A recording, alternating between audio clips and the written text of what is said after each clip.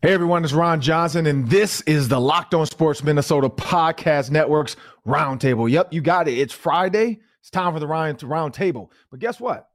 We're going to make some bold predictions about this Bills-Vikings game. No Luke Brown, so don't worry, people. We're not worried about Kirk Cousins making throws in the red zone. But today, we're going to talk about Justin Jefferson, Stephon Diggs. What's the bold prediction there? Stay tuned for that. Locked On Sports Minnesota Podcasts. It's endless Minnesota Vikings talk with the diverse voices of your local expert. And it starts now.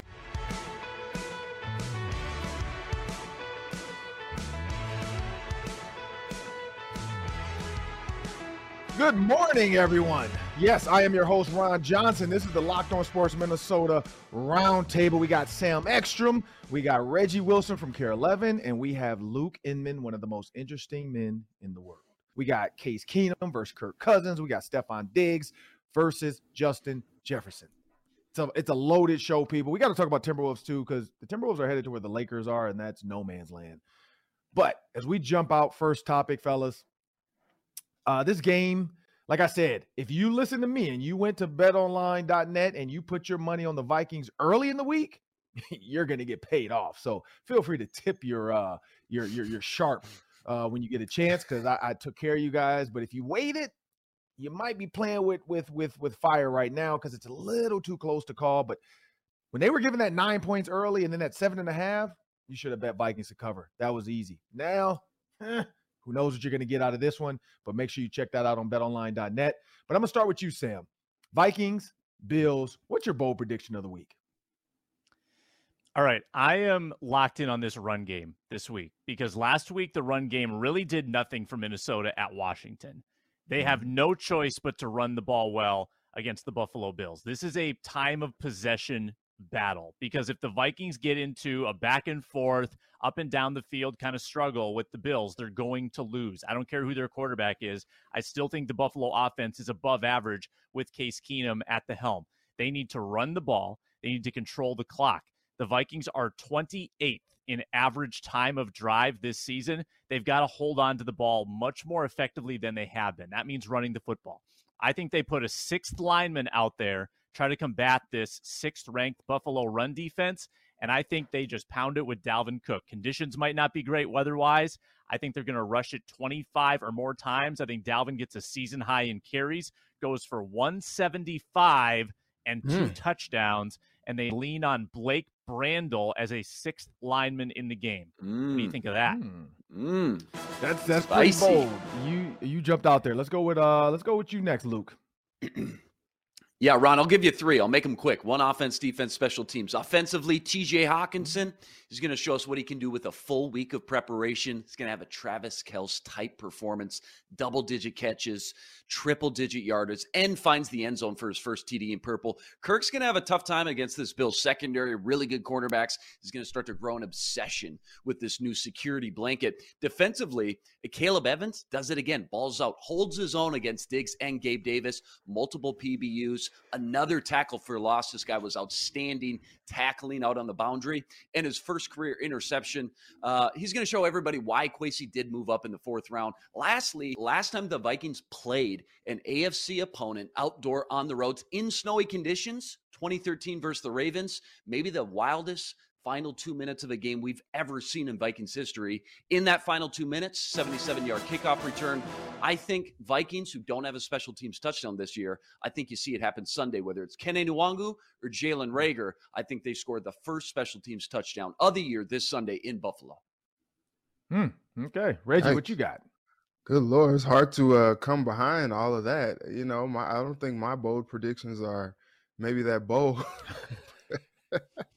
But I think I'm going like fully counter to Sam. For some reason, I get a feeling like this game might get out of hand, and it might get out of hand for the away team. I don't know why I get that feeling, but I think Kirk Cousins may see his first 300-plus yard passing performance of the season, 3+ touchdowns on Sunday.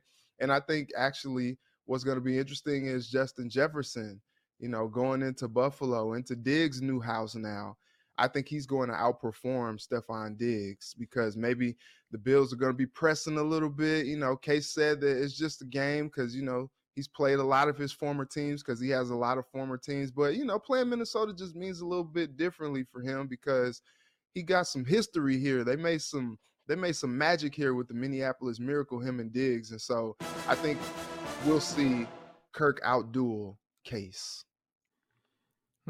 I like that. I was going to go Kirk on like a big game, 350 yards. I like the Justin Jefferson, Stephon Diggs. I think Justin Jefferson and Stephon Diggs both go for over 125 yards. I'm going to go with TJ Hockenson. I think this is going to be a 10-catch TJ Hockenson day with a touchdown or two. Like, I think this is going to be a team that now learns that, you know what? They're paying attention to Justin Jefferson in the red zone way too much. You got to go to Justin Jefferson. I don't care how many times you just keep going to him when he has man coverage, but I think Kevin O'Connell, this gave him an entire week to prepare on how to get TJ Hockenson the ball. Iowa grad, tight end you look at George Kittle and all these other tight ends that have come out of there. You have now a guy that can block and catch, big body, big frame. He fits the mold. I'm going to go TJ Hockenson, 10 catches, a touchdown or two in this game versus the Buffalo Bills. I just feel like this is a team that's going to try to take away your best option. We know Leslie Frazier loves to do that, just like Bill Belichick. Take away their best option. The best option is Justin Jefferson. So here comes TJ Hockenson. Here's another one, a what-if question. And I know my answer. It's going to be brash. It's going to be probably a little bit ignorant maybe. But what if the Vikings had re-signed Case Keenum instead of Kirk Cousins in 2018? Let's go in reverse. Start with you, Reggie. I think they would have some problems, but I also think they probably have the young quarterback of the future right now. We've seen Case kind of bounce around to different teams since he left Minnesota. Hasn't really worked out because he is a solid quarterback, but he's in a role that I think suits him at this point in his career. He's a backup. He's long been a backup. I remember back in St. Louis when he was battling Nick Foles for the starting job there. They were kind of playing musical chairs. Like, I think that the Vikings would probably have found a new solution to quarterback, and it probably would have been via the draft because I don't know if Case would have worked out here long term. So I think they made the right decision letting him go and keeping and signing Kirk. So you said that they would have had the quarterback of the future. So you're saying that they would have like been so bad they would have had an early pick, or what is that about? Case Keenum can't win games? Yeah, I mean, they would have been okay, but I don't know if they would have been, top tier. They probably would have had some growing pains. I like that. All right, Luke, what you got? No, I'm kind of with Reggie. That defense that year, top 10 in points allowed, top 5 in yards allowed. So in typical Zim fashion, they probably still win a handful of games because of the defense. Instead of 8-7-1, they probably go 6-10. That means the following draft, the Keenum experiment's over. They're picking in the top 10. Kyler Murray, Daniel Jones, they're off the board. So desperate for a quarterback, what do? They pull another massive reach a la Christian Ponder, and they draft 12th overall, Drew Lock, quarterback out of Missouri. Oh, no. Another horrible season, another horrible offseason. That leads to Zimmer and Spielman being fired the next season. Zimmer blames the rookie quarterback, says he wanted a veteran. The only good news there is that they would be in another top 10 situation to maybe draft, to Reggie's point, a Justin Herbert or a Tua Tagovailoa. Flip side of that, though, you draft one of those guys, you don't end up with Justin Jefferson at 22. So I think that whole thing crumbles the next few years if Spielman doesn't go out and get Kirk Cousins, despite Zimmer kind of chirping in his ear saying, that's a bad idea. I don't want that. So scary to think about, knowing there was a lot of people who said rolling with Keenum was the right move after that kind of 13-3 magical run they had. Sam, what you got?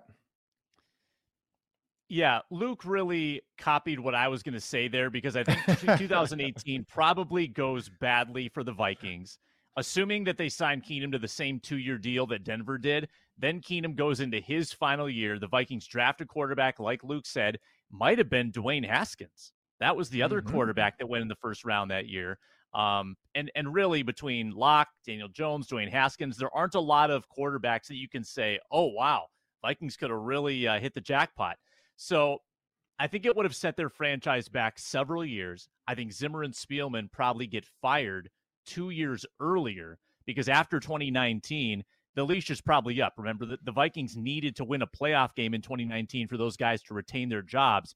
And I don't think they do that if they sign Keenum and then draft maybe a rookie in 2019.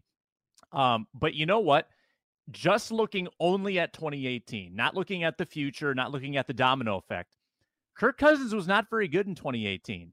Kirk Cousins threw the Vikings out of some games, pick sixes, untimely sacks. The Vikings only went 8-7-1. You know, if you bring Keenum back into that offense just for that 1 year with the chemistry that he had built up with Stephon Diggs and Adam Thielen and everybody, I'm not sure the Vikings are that much worse in 2018. And remember, they only needed to win one extra game to make the playoffs. So I think there is a world where they actually do a little better in 2018 with Keenum, but I think the book is out on Keenum. He's an average backup quarterback. 2017 was an anomaly.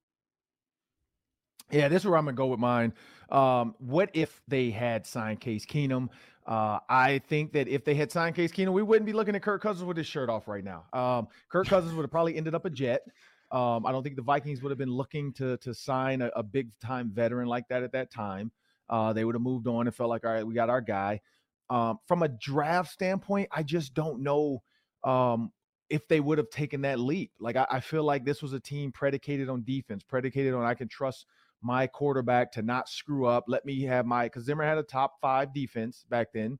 And so I think it would have been a defensive-minded team still. I think they would eventually had to blow it up with Case Keenum on the team, and you set the team back, I don't know how many years, 3-4 years until you can find a quarterback. Maybe a team that turns around and tries to sign Matt Ryan. Who knows? Like there's so much that could have went into that with Case Keenum. Probably a running team. Dalvin Cook probably could be like, a top rushing leader every year, and the Vikings trying to find ways to get into the playoffs.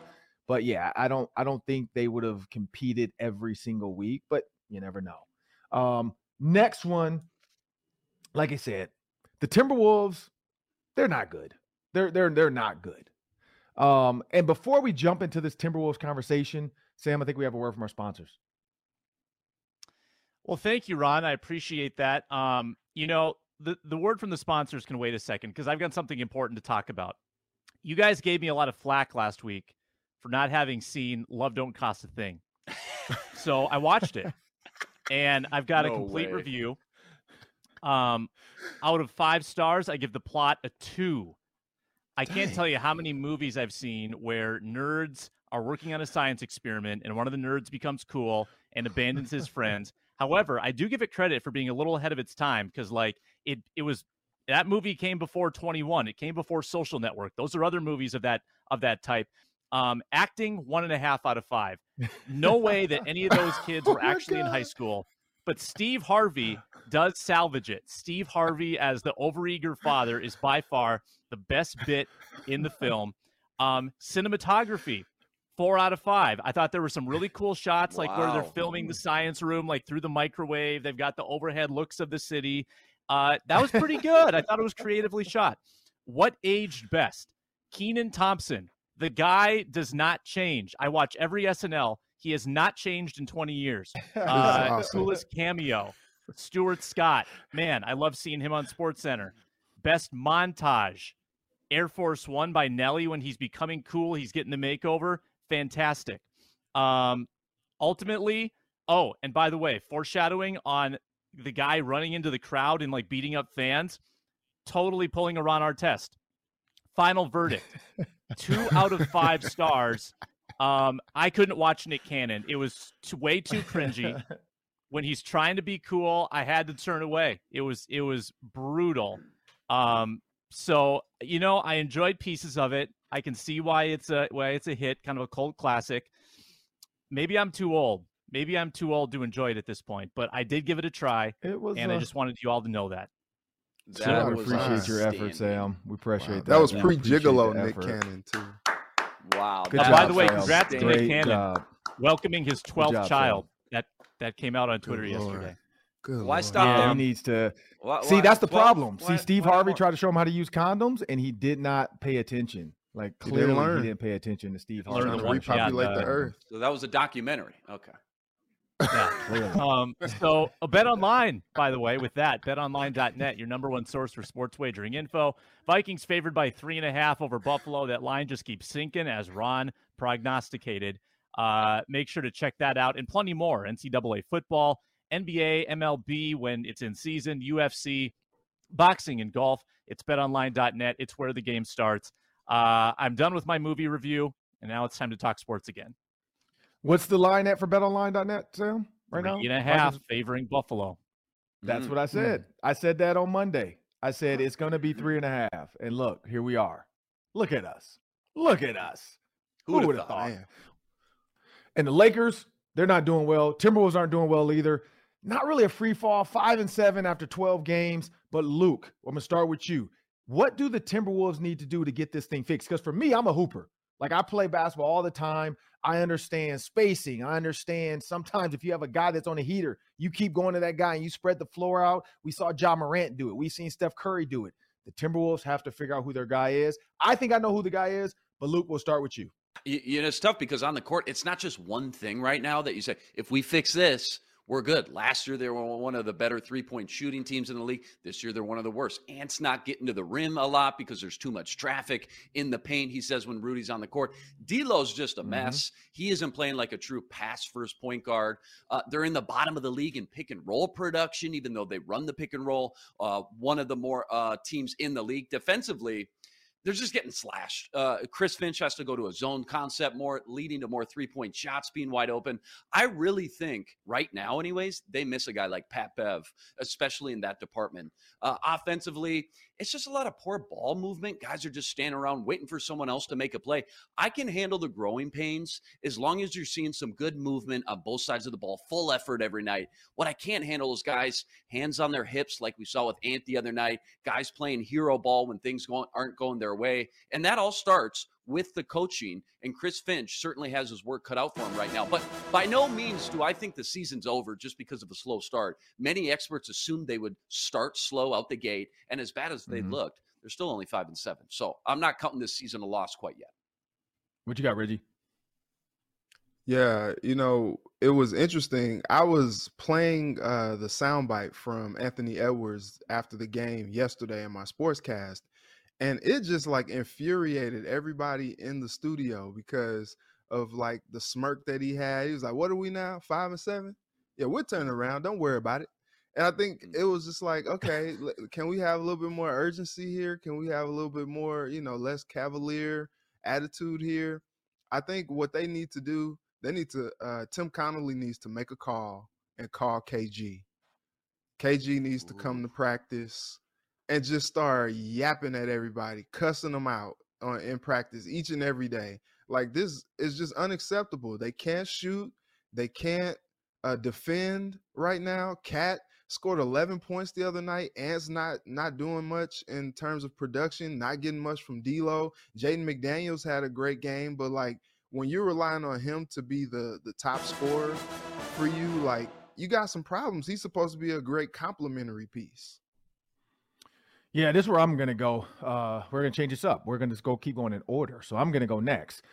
This is what I say about the Timberwolves. And when I look at basketball, I'm a basketball guy. I play all the time. I love to go run an open gym run. I'm going today. I'm going later today to play. So when I think about basketball, this is what I notice. And I think Luke said it about the lane being too clogged up. When you have too many bigs, if you can't get spacing with your bigs, you are going to create issues for those that like to slash. Even if you're not a shooter, like if you're not a great shooter and you're 7 feet or you're 6'9", you still need to spread the floor.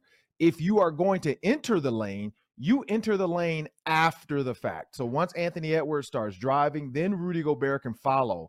They've got to work on some call plays where if Anthony Edwards is on the right side, Rudy Gobert and Cat are on the left, they have to figure out some backside. And if you want to see this poetry in motion, just watch the Warriors. Now, they don't have any bigs really truly in there because of how they play. But when Steph Curry is front side, backside, they still have motions and sets going on. Like, it is ridiculous. And why do they do that? Because those guys trust. So they have to figure out ways how to do that. They got to figure out ways how to work the backside, set some picks, crash late, and then let them dish it if they're overplaying you. And then you got to be able to hit free throw line and extension jumpers. Like, I think that's the key for those bigs. We know Cat can. Rudy's got to open up his shooting game. I don't know how, but he's got to figure it out. Shaq couldn't do it, but Shaq also was a monster. Rudy's not a monster. What you got, Sam? I think you need to look at D'Angelo Russell as an absolute must trade. And in that trade, you need to acquire some glue guys. Right now, you have no glue guys. Jared Vanderbilt, Malik Beasley, and Pat Bev are your glue guys, and you traded them for Gobert. Okay, so you got to go find new ones. Kyle Anderson and Bryn Forbes aren't exactly delivering that for you right now. I think that getting Russell out, I think that you get rid of someone who is very on ball. They need the ball in their hands a lot, and the Wolves need to be a little less sticky. They need to pass it more. They need to create those open looks and have that kind of chemistry they did on the offensive end last year. So I think D'Lo actually is someone you need to dish from this team at the deadline. And then Ant just needs an attitude adjustment, right? Like, it seems like this offseason kind of broke him a little bit. He took a lot of heat, a lot of criticism for the comments that he made off the court. I think that was all fair and valid. But he seems like a totally different guy, disconnected. They need him back, and they need him to be assertive in the worst way.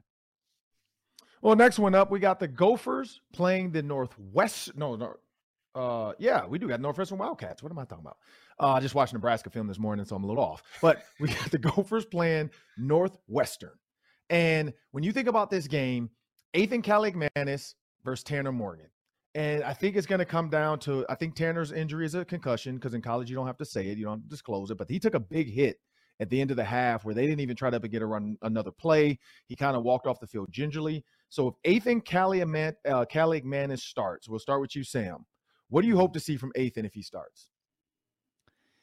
Yeah, and I'm assuming he does. And I think that they need to give him the keys for the rest of the season. I would love the concept of Tanner Morgan going out and ending his career with winning the axe, winning the pig, winning a bowl game. Like, that would be really nice in the storybook.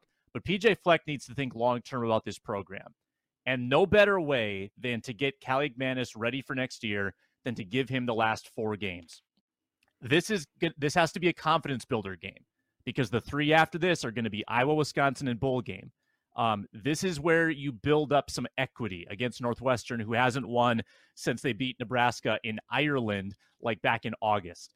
Kaligmanis has thrown 45 passes so far in his spot duty this season, and he's completed 20. That's completion percentage of 44.4%. I want to see more accuracy. He's got 1 touchdown to 3 interceptions. Let's clean up the turnovers. Let's build some momentum going into the trophy games starting next week. That's what I want to see from Ethan.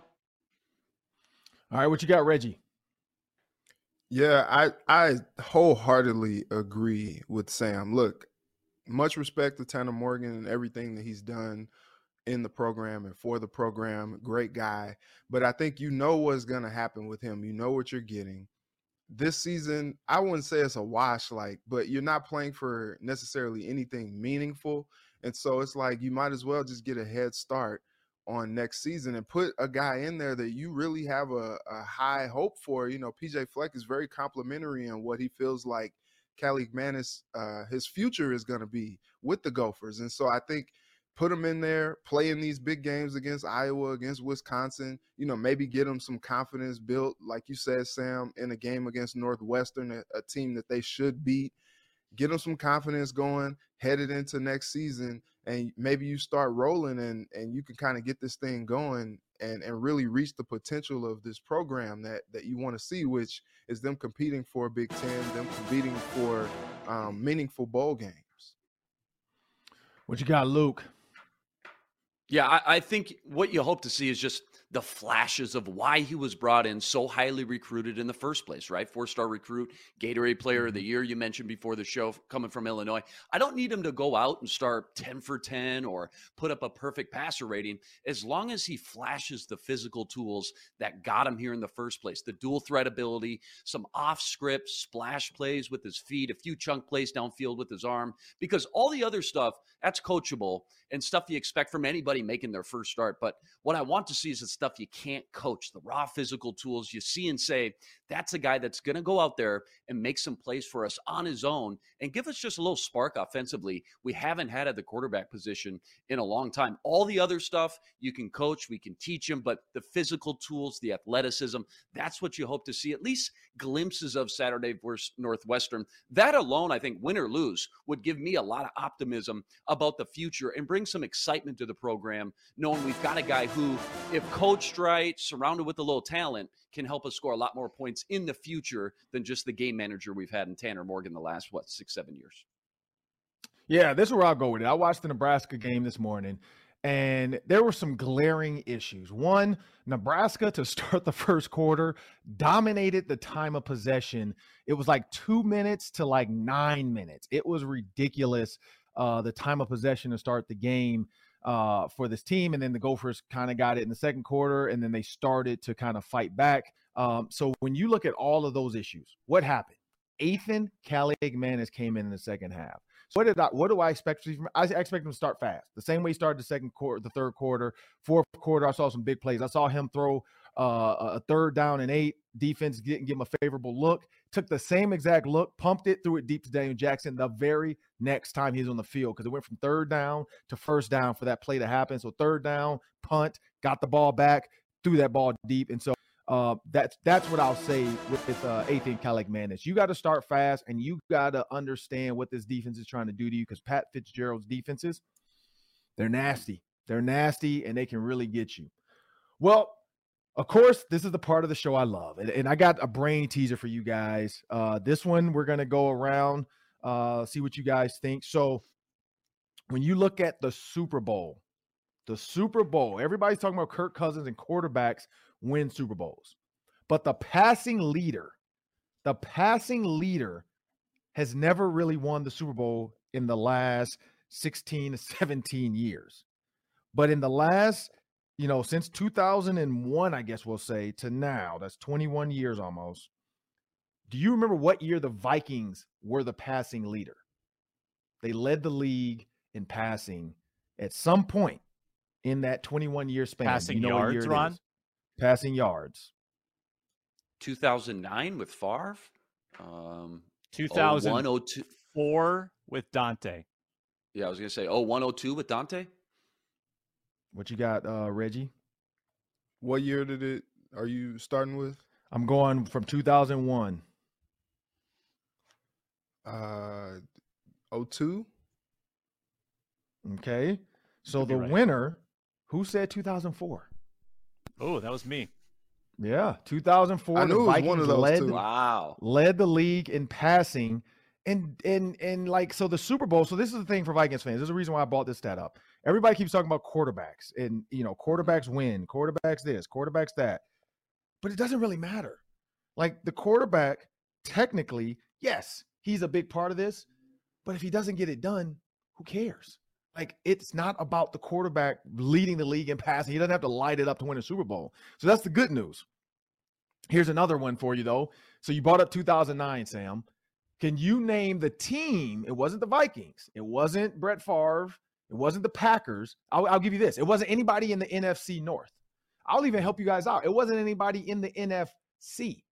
Who was the passing leader in 2009? Was it Patriots? Colts. Peyton Manning. Colts. Nope. Would be my guess. What you got, Sam? The Jets were good, but I don't think it was Sanchez. Big Ben. Steelers. This is hard. This is hard to put yourself back and try to remember who Jay Cutler was. It Jay Cutler? No, he was with the Bears. I don't know. Here, I'll tell you. This is I couldn't believe it when I did this. The Texans. Oh, what? The Texans. Sage Rosenfels? What? One of them. I don't know who the quarterback was. I didn't Matt go that Schaub? far. I just the Texans led the league in passing in 2009. Big Cool. What? We didn't even think about them being a Super Bowl contender. So it's not always about that. And here's another stat, just to throw it out there before we get out of here. 1, 2, 3, 4, 5 teams have lost the Super Bowl but led the league in passing. The Chiefs, the Patriots, the Broncos, the Patriots, and the Raiders, my rookie year in the NFL. All those teams led the league in passing, and they lost the Super Bowl. So in the last 21 years, the legal age to drink of the NFL since 2001, no team has won the Super Bowl that led the league in passing.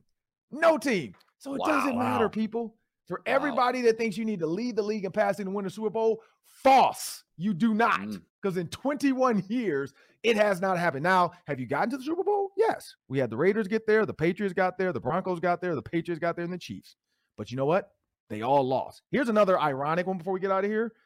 A lot of those teams led the league in passing the year before, and then the next year won the Super Bowl, and they didn't. So maybe they figured it out. Maybe they led the league in passing. It was like, you know what? This is not the way to win.